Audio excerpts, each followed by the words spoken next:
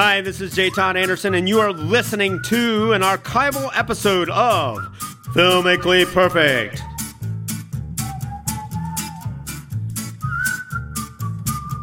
I have to believe in a world outside my own mind. I have to believe that my actions still have meaning, even if I can't remember them. I have to believe that when my eyes are closed, the world's still there. Do I believe the world's still there? Is it still out there? Yeah. We all need mirrors to remind ourselves who we are. We all need a moment to remind ourselves. This is Filmically Perfect on 91.3 WYSO. The film guys and I are going to be talking about Memento, but before we do that, very important that we do something we have never done before.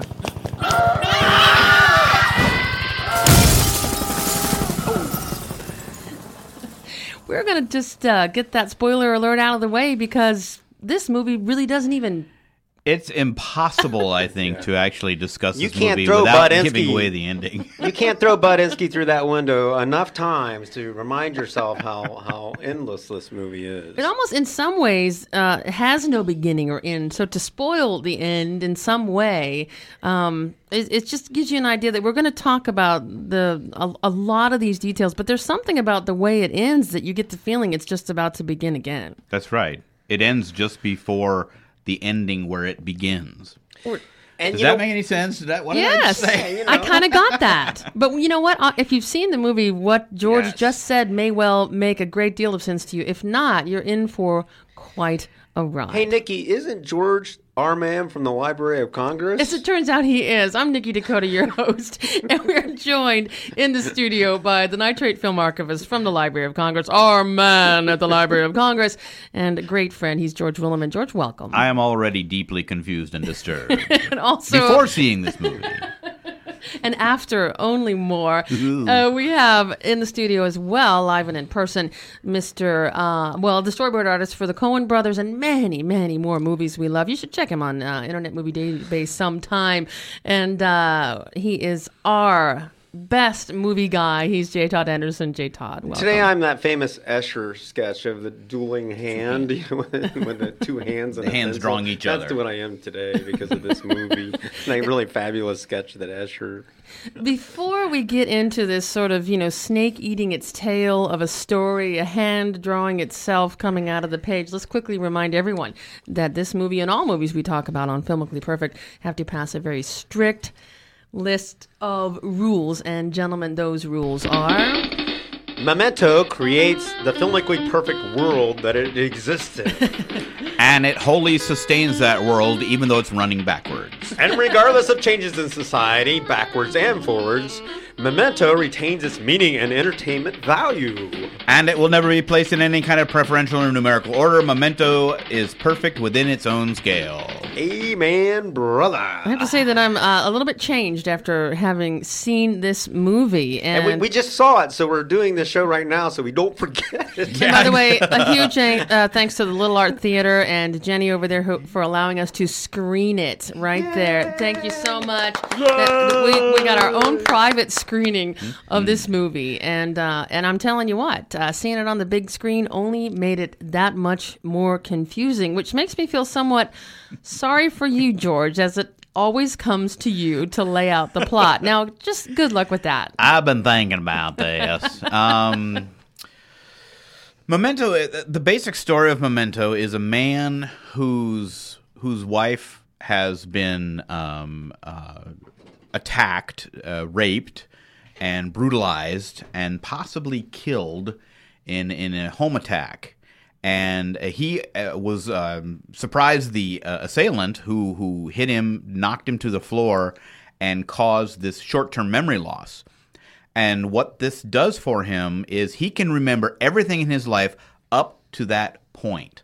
From that point on to today, he cannot make any new memories, which means anyone he meets, any place he goes, anything he does, within moments, literally, within a few minutes, he completely forgets it. And this is a real condition. They said it, and I looked it up. And tardigrade memory loss. It actually exists. It's not. This is not just a fictional sort of interesting a storytelling device. This really has happened to people. So Leonard, as his name is, played by Guy Pearce, has to come up with systems. He develops a system for remembering things. And it starts with writing little notes, and it progresses to taking Polaroid pictures. And then he'll make a note at the white area, in the white area at the bottom of the picture, of who it is or what it is or where it is.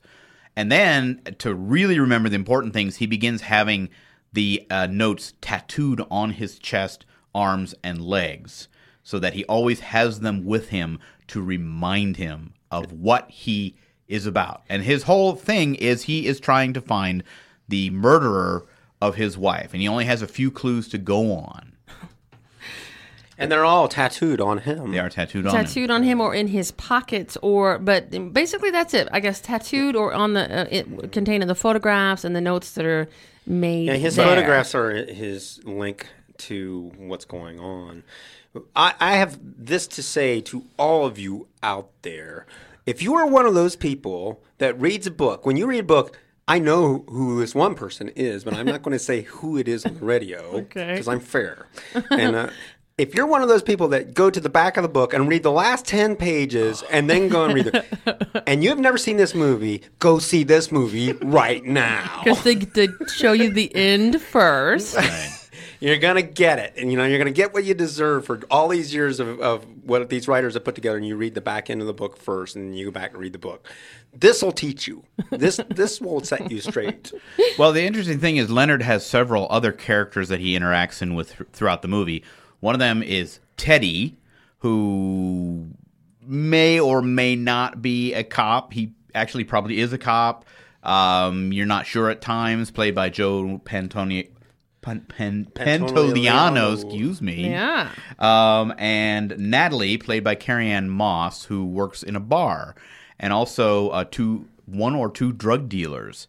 Now, these characters are interacting with him, but the way that Nolan has very amazingly put this film together, you see the results of an action before you see the action. So it's traveling. Basically, we get this notion that the plot is timeline traveling is going backwards, and it becomes. And at first, I was completely washed over, just really overwhelmed, and I couldn't sort it out. But then, as I began to get a little bit of a sense of the cadence and the rhythm of this, I just really was riveted. There are two. There's one storyline, but there are actually two parts of it running in different directions. You have the main storyline running backwards. You have an earlier portion of the storyline running frontwards, sort of interpolated between the backwards sections. And to help differentiate them, those sections are in black and white. Which, and thank you for helping me understand that is a little mechanism that he uses, which is actually really helpful. And I'll just bet you, and I would love to be proven wrong on this, but they tested this film and all those scenes were in color and it didn't work. That's what I'll bet. They went in there and they had to differentiate. It would have been very hard for a standard viewer to make sense of this movie if it wasn't in black and white in the sections. And you could also say, if you go from a more colorful, pardon the pun, idea. Black and white anymore is often used as sort of a either to denote like dream sequences or to denote reality, or truth. Like we were talking about, some documentaries are shot in black and white, and that gives more of a realism to them. So I like to think that Christopher Nolan was creative enough that was his intention from the first, but you could be totally right that it was all in color, and it just because it would really confuse people. I'm just guessing here because I kind of know the process when they're testing this stuff. Right. Is that's probably what happened? Is because on several movies I've worked on, they have tested them several times. They have to go back and recut them because the audience got confused. In the testing process. But a beautiful moment in the film occurs when the two timelines meet, and when they meet, the film fades from black and white to color and then continues to progress backwards in the story. The frontwards part ceases and the rest of the film goes completely backwards. You're still tormented, though. And yeah, whereas in a movie theater we would normally try to be quiet, since it was just the three of us. At one point, I remember turning to you, George. I was like, George, what's happening? What is going on? Why is part of this in black and white? And you said that part's moving forward. Mm-hmm. The other part moving back, which was exceptionally helpful in bringing clarity, or at least some clarity, to helping understand. And the events of this movie are pretty gruesome, one after the next. Right, because, like we said, Leonard is looking for this killer of his wife, and he has decided that he is going to kill the killer of his wife. And he's helped by Teddy, and Natalie gives him some clues. But the trick is you don't know how much they're really helping him or how much they're just using him as a tool for their own desires of bloodlust and murder. But one thing that you can pretty much bank on this movie, you're going to be checking your memory constantly, because that is his barrier through the whole picture, is his memory. Now you have to ask yourself, how long is his short-term memory loss? And the one clue that we have in the beginning is the Polaroid snapshot that is, as you used to, those beautiful, beautiful little Polaroids used to just kind of come up, and you'd see them, and it's all shot in reverse. So we can only maybe guess that his memory loss is about the amount of time that it takes for one of those Polaroid pictures to develop. Which would be about 90 seconds. Which was, by the way, the movie opens basically with a Polaroid, a picture of a Polaroid, and then you realize slowly that it's disappearing. Right. It's not developing. It's backwards. It's going backwards. Yeah, then that the one thing that kind of sets it into motion is that the very first scene in the movie runs completely backwards. Now, within the film, there's a really wonderful scene, which we're going to play a little bit of dialogue here from, where Leonard is speaking to Teddy, and they're talking about how reliable his system is for keeping track of his memories, and Leonard makes some really interesting and somewhat future foretelling comments about the reliability of memory. So let's hear that. Lenny, you can't trust a man's life to your little notes and pictures. Why not? Because your notes could be unreliable. Memory's unreliable. Oh, please. No, really. Memory's not perfect. It's not even that good. Ask the police. Eyewitness testimony is unreliable. The cops don't catch a killer by sitting around remembering stuff. do Right. They collect facts. That's not what I'm They saying. make notes and they draw conclusions. Facts, not memories. That's how you investigate. I know. It's what I used to do. Look, memory can change the shape of a room. It can change the color of a car. And memories can be distorted. They're just an interpretation. They're not a record. And they're irrelevant if you have the facts. You really want to get this guy, don't you? He killed my wife. He took away my memory. He destroyed my ability to live. You're living. Only for revenge. Well, then we'll get the bastard. Where you staying? There you have it. Most of the movies that we talk about on Filmically Perfect, sometimes they're cinematically driven by picture. Sometimes they're cinematically driven by, their strong suits are music or score. Like the Preston Sturges movies are usually driven by really strong dialogue. In this movie, this is a very, very straightforward approach in this movie. There's nothing very fancy about what they do, but it's highly cinematic. And what you're going to see is a movie glued together with inserts. That's what's going on here. It's glued together with small inserts. Usually inserts are standard items that we use in the business: hand-on gun, close-up of eyes, pretty standard stuff. It's all catalog usually. I can almost tell what they're going to do. But in this case, the movie is contingent on some very, very important inserts because the whole film is running backwards. So insert is sort of like a cutaway from the actual action to draw your eye to a point, to a plot point, basically. Well, all those Polaroid photographs are all inserts. Okay. And almost every time a key piece of action is that is moving the story forward, it's always through an insert. Now, an insert is usually there to hold the story together, not push it, in this case, backwards. And George pointed out when we were talking about this is that this film has to be done in a real basic sense. It can't be too fancy. But in this case, it doesn't have strong music. Cinematography is pretty good. The acting is okay. But what makes this movie better, right on the level of Groundhog Day, is the technique that they use in the movie, which is completely the narrative on how this movie is driven. Now, if you say, this is kind of smelling like The Manchurian Candidate, there's a very good reason for that.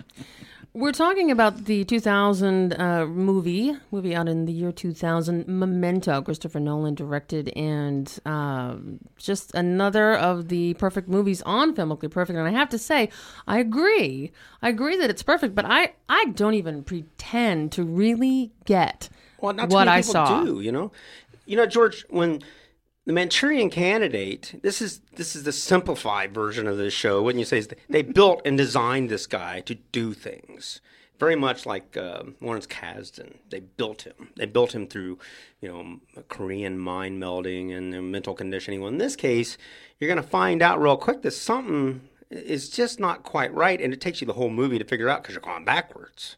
And they are building. Right.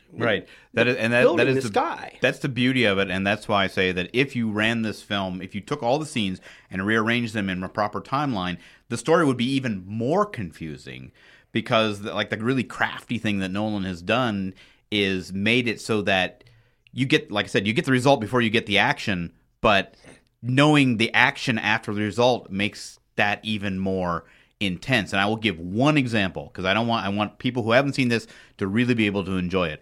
There is the character of Natalie, and in one scene she comes in, her face is pummeled, and Leonard goes, "What happened?" And she says, "Dodd beat me up." And Dodd turns out to be a drug dealer who is involved in this whole case. And so she is earlier in the film, you have seen that he has dealt with Dodd, beat him up and thrown him in a closet. And then at the end of the scene where she tells him that Dodd beat her up, there is a short pause. They go back to the scene to actually what happened before this. And she comes in the house.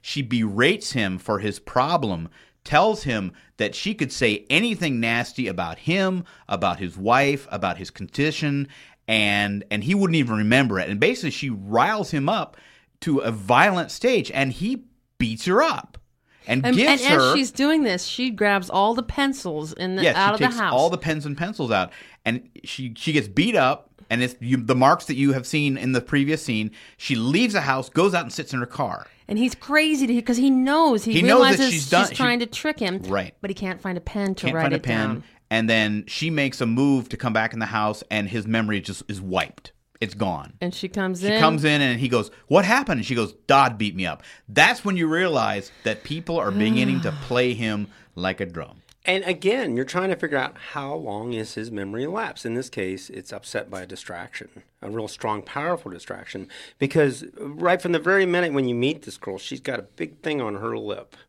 And that's to get your eye where it belongs every time, because it's a wound. It's a wound. It's a cut on her lip. And you have to plan that stuff to make it work, because if you're out of continuity on that stuff, you got to reshoot it. And another thing that, with the mark on her lip and draws your eye, the evolution of the tattoos. Tattoos you don't take off. So you can tell you can get a reference for the timeline by how many tattoos he has and which spaces are filled and which aren't, which really becomes pretty key toward the end. Because there is one spot on his chest, on the upper left part of his chest, that is empty. And I think it's Natalie asks him, "What about that spot?" And he's like, "Oh, I don't know. I'm saving it. Maybe when I find the guy, And that plays into a little that I won't say anything about, but it plays into a little thing at the end that you really got to watch out for. And I have to tell you, I'm not even sure I understand what it means, but this movie was riveting. Just an incredible. And you really begin to start doing, instead of imagining how it's going to come out, imagining what led us here. I mean, it's really effective. Well, and unlike a lot of mystery stories where once you know the conclusion, you've seen it. This is one that can be watched again and again because now that you know the whole piece, you can go back to the beginning or the ending and start over, and it'll add another layer to it. And you'll go, "Oh, that's the connection." Because, I saw things this time around that I didn't see the first time I saw this. I'll tell you what, clearer. On most movies, you're going to have a person called a continuity person, which really, really walks through continuity every day. And they have usually a large book, and they match buttons, they match all sorts of things. The cup is in the right place. Everything. Those continuity people they're one of my best friends in the business, Tom Johnston. He started on Raising Arizona. He's one of the best. I can only imagine how many interesting situations they came up, because a lot of continuity problems don't come up until you start shooting. I'd like to talk to that continuity guy, because he actually probably knows what happened. He knows the real way way that's supposed to go. Well, you can't because he's actually in a small padded room out in I don't doubt San it. Dimas. We got one more clip here, right? Yes, we do. Doubt it. We have one more little piece of sound here. This is where, again, Leonard is talking about his condition and why it is so hard for him. Oh, it's amazing what a little brain damage will do for your credibility. I guess it's some kind of poetic justice for not believing Sammy. You know the truth about my condition, officer? You don't know anything. You feel angry. You don't know why. You feel guilty. You have no idea why. You could do anything. Not have the faintest idea 10 minutes later. Like Sammy. What if I'd done something like Sammy? I didn't tell you? What happened to Sammy and his wife? Now, the Sammy that he's referring to is a secondary character in the story, and the story of Sammy kind of plays throughout the film.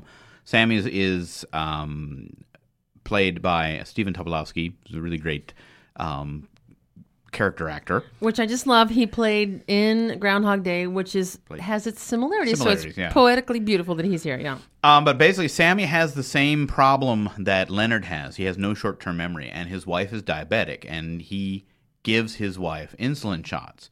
And the wife, somewhat in despair, tests her husband by telling him it's time for her insulin shot, but she keeps doing it over and over in like 15-minute increments. Because he knows that she loves her, and she's just trying to test him and see, is this really true? Really, you cannot reach to me in the now, and it's a test, and he fails and it. he fails it, and she dies. Yeah. But then later on, you find out that possibly, as the whole thing of memories being inaccurate or memories being able to be changed, that maybe it's not Sammy. Maybe this is actually something that Leonard did in his past. Maybe his wife wasn't murdered. Maybe he accidentally killed her. And it all kind of becomes all balled up there near the end, and you're left at the end of the movie sitting there going, what? And having to figure a lot of this out. That's one of the nice things about it is that Nolan doesn't do a lot of little hand holding and taking you through the story. He kind of throws you in the mixer and lets you come out the other end and try to put your pieces back together and figure out what's happened, which is just amazing. It's beautiful. Very important to remember that when Nolan made this, he wasn't under the iron hand of a studio. I would be willing to bet that he had final cut on this picture, which hardly anybody gets. The studio would probably go in there and ham fist this thing all up and make sure you understand. They would probably put little red dots on sections, so you could remember. Pay attention, very important here. Yeah. But since I believe he financed, this was an independent film, he was able to cut this thing and get his success first, and then he became a very, very good director in Hollywood because now he's doing Batman. But on a guy like him, it's going to be really hard. I mean, this is one of the terrible things about success. It's going to be very hard for him to top this. He can make all the Batmans he wants, but nothing is going to be as cool as this movie. In fact, I was a little disappointed. It didn't have the panache or, the really incredibly strong style that he had in this movie of forcing that story forwards, which is not really quite saying it right because it's going backwards. Forcing the story backwards. And that's what they fight for, is people fight for the ability to push their story forward without losing somebody's attention. And he did it showing off. He was riding his bicycle upside down on his head, on this. You're listening to Filmically Perfect on 91.3 WYSO. We're talking about the perfect movie, Memento, released in 2000. And I've never seen anything quite like it. I felt completely engaged the entire time. I've never seen a movie like it. I mean, I really cannot think of another movie. I mean, there are other films I have seen, like Once Upon a Time in America, where different time decades, and like Godfather 2, where time decades are flipped back and forth. You go from one decade to another. But nothing where time actually consistently goes in reverse to tell a story, and you are basically forced to remember things, and when they go back to that, then you go, oh, that's what that refers to. And it's so clever. It's a great mechanism to tell it in this way because it's kind of like his memory. It's just resetting all the time. Reset. Well, he says in the movie, I can't make new memories. Everything just fades. He can't make, he starts his life over every 15 seconds, every 10 seconds. His whole life starts over. And you, because you're pulling for the protagonist, are sucked into this. And you're finding that hey, you know, that's not such a bad lifestyle after all. You know, you don't remember, and he kind of puts you into that Zen kind of thing. Well, I don't have to worry. I don't have to. I have no problems with anything because I don't remember anything. You know, he's actually pretty good natured and happy. If it weren't for the murdering and the killing, and that. He's not even mad when he finds out what they were doing. He can't remember. I don't know what happened, George. Well, it is a perfect movie. I'll give you that. I mean, certainly, as far as Rule 1, it from the get-go, when that Polaroid starts undeveloping, and it just sets the scene, and you are in. That world is created, and it is fully sustained. There's just not a single break. The only thing I do fear now that Polaroid has discontinued the manufacturing of Polaroid film, and it'll probably be gone by the end of this year, that future audiences may look at that little device and have no idea what it is. There's a good chance that the film won't fade on us, though. It'll still look pretty darn good. The film itself. Yeah. I didn't know that. Well, that's sad. So there will be a time when that reference that is so common to us all now will be lost on some In the people. motion picture industry, the Polaroid camera was a big deal because for years, and this is what's really cool about this movie, is continuity for years and years and years, you know, and then they only stopped doing it with the digital cameras. We always did continuity on Polaroid photographs because the continuity people would, you know, and the props people, everyone would carry a ring around and they put their Polaroids. They punch a hole in them, and that way they can match up. Yeah, his color was green, and all of continuity in motion pictures, I think even at this time, was done with Polaroids. So that's kind of a neat thing because continuity is a big deal in this movie, technically, not so much in the story. Right. Another very cool thing about this way of doing it. We've been talking about Memento, and I highly recommend it. Don't take the kids. There's just a great deal of profanity here. You think? Yeah, lots and lots of sass mouth, but I didn't really square off on the actors. I didn't give him too much credit, but I will say that Joe Pantoliano carries the energy in this picture like you would not believe, where a guy just kind of Guy Pearce just kind of trudges through, and Carrie-Anne Moss is good, but you know, think about what this movie would be like without Joe. I mean, he's such a great actor. If you're out there, Joe, fantastic. Good job. You've been listening to Filmically Perfect on 91.3 WYSO, and we've been talking about the movie Memento, perfect in every way. And hey, thanks. It's nice to be back in the saddle, and I'd like to thank the both of you for being along. George Williamson, thanks for being here. What? Oh, yes, sure. J. Todd Anderson, always a pleasure to see you back here. Just a minute, I'm checking my driver's license to see if I exist. I'm fading. Oh!